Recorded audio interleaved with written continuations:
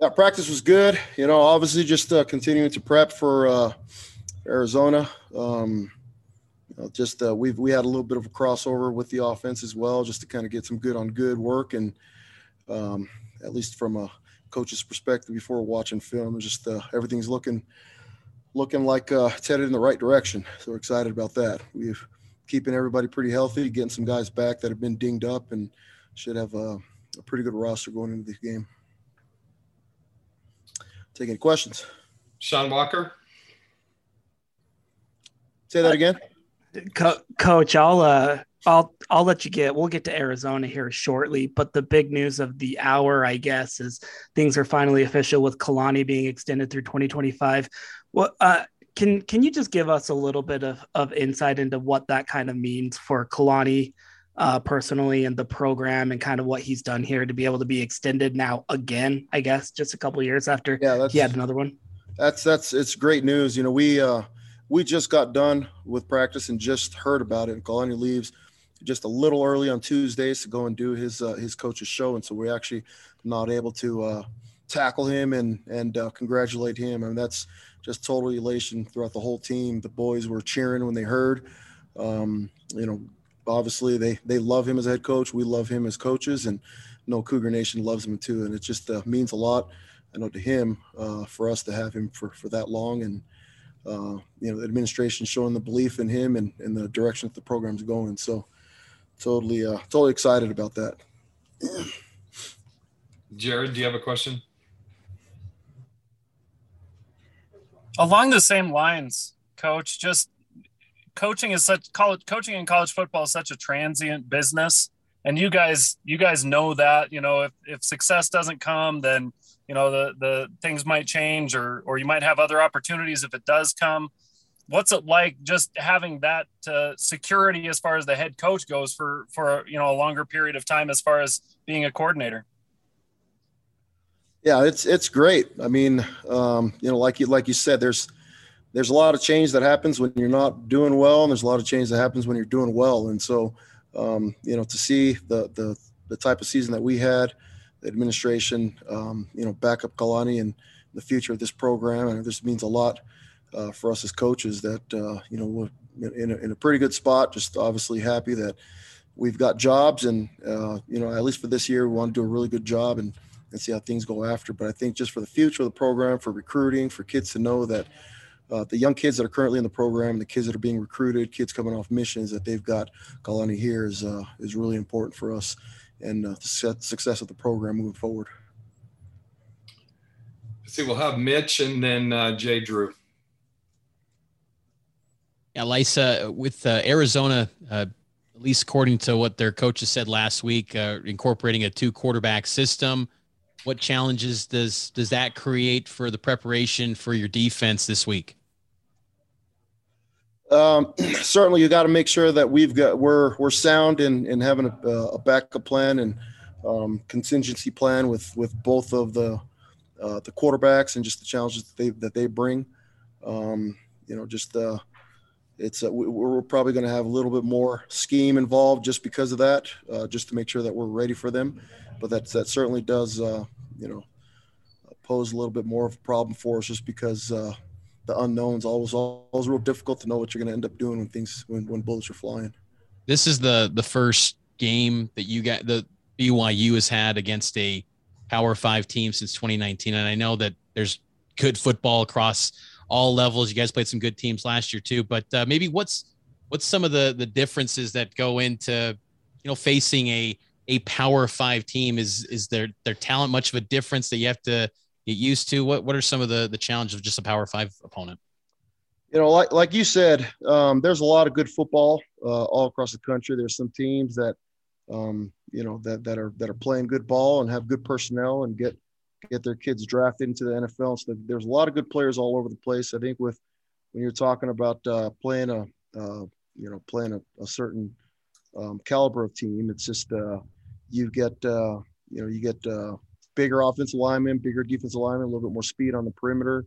The drop off between the 1s, 2s, and 3s is probably not as big as when you're seeing other teams. There's the drop off between the 1s and 2s are probably a little bit more. But there's good ball everywhere. It's really difficult to just say when you're playing a Power 5 team versus somebody who's not. We played a lot of teams last year that I thought were really, really good, good, sound, great looking teams.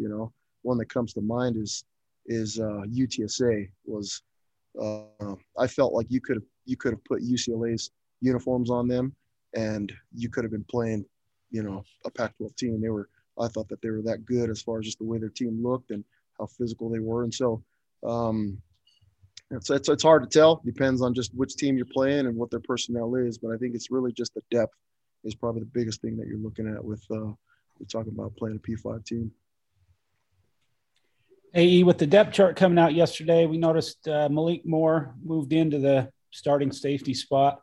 What did he do to earn that spot, and what do you expect out of that safeties group, which has Chaz Ayu as the other starter? Yeah, consistency has been the biggest thing. We've got a lot of guys there that have contributed through the years, mostly on special teams, but being able to see somebody who's consistent, knows the defense, can make the calls and all the checks and all those things. And Malik's done a really good job this camp and shown that athletically as well as just mentally he can do the job for us. And we're excited to have him and Chaz there.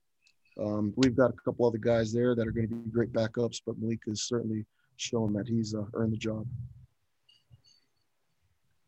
Thanks. That's all I got. Sean Walker? Coach, if I could go back to I always find it kind of interesting, maybe even a little bit weird when teams like to roll out the 2 quarterback look or the platoon quarterbacks or that kind of thing. You talked about how difficult it is to kind of prepare for that and replicate it. And you got to have your backup plans, your contingencies and stuff.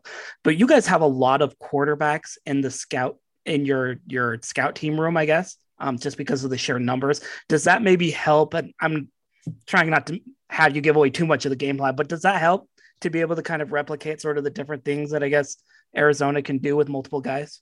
Yeah, for sure. I think the quarterbacks that the offense has been able to share with us as far as the guys that are playing and traveling and not traveling right now, and just the things that they're doing. I mean, they've given us several different looks that have been good for us to kind of prep for, to make sure that our game plans are sound, and we've got the right people in the right spots as far as packages.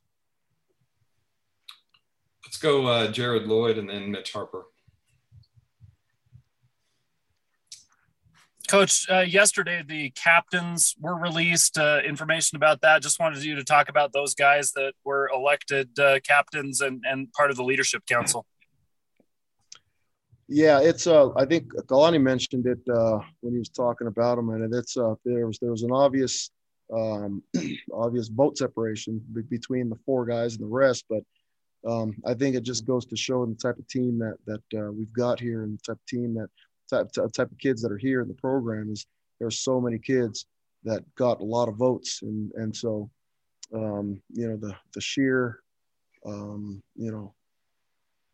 I guess it's just the factor of leadership that you're getting with all the type of kids that you have here is really, really good. And we've got leaders all across the board. They're kids that ended up not making the alternate captains team, that the co-captains team that we still see as guys that are contributors as far as leadership, and kids that are completely bought into what we're doing. And I think it's just a good sign, and those kids all deserve that.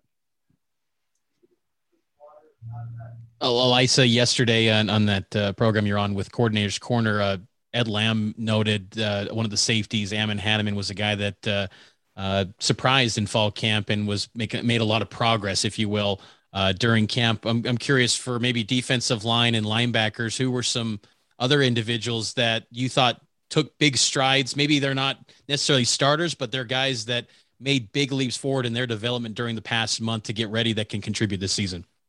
It's the ones that come off the top of my head. Ben Bywater, probably at the backer spot. You've known of the other guys. I mean, Max, Keenan, and Peyton have really been in the limelight. Ben was hurt, banged up last year, and is coming back, and so he's looking like a really good player right now. And John Nelson and Blake Mangelson are probably the 2 guys at the D-line spot that don't have any experience or new to it, but are going to be kids that play in this first game, and we're going to rely on to come in help us win.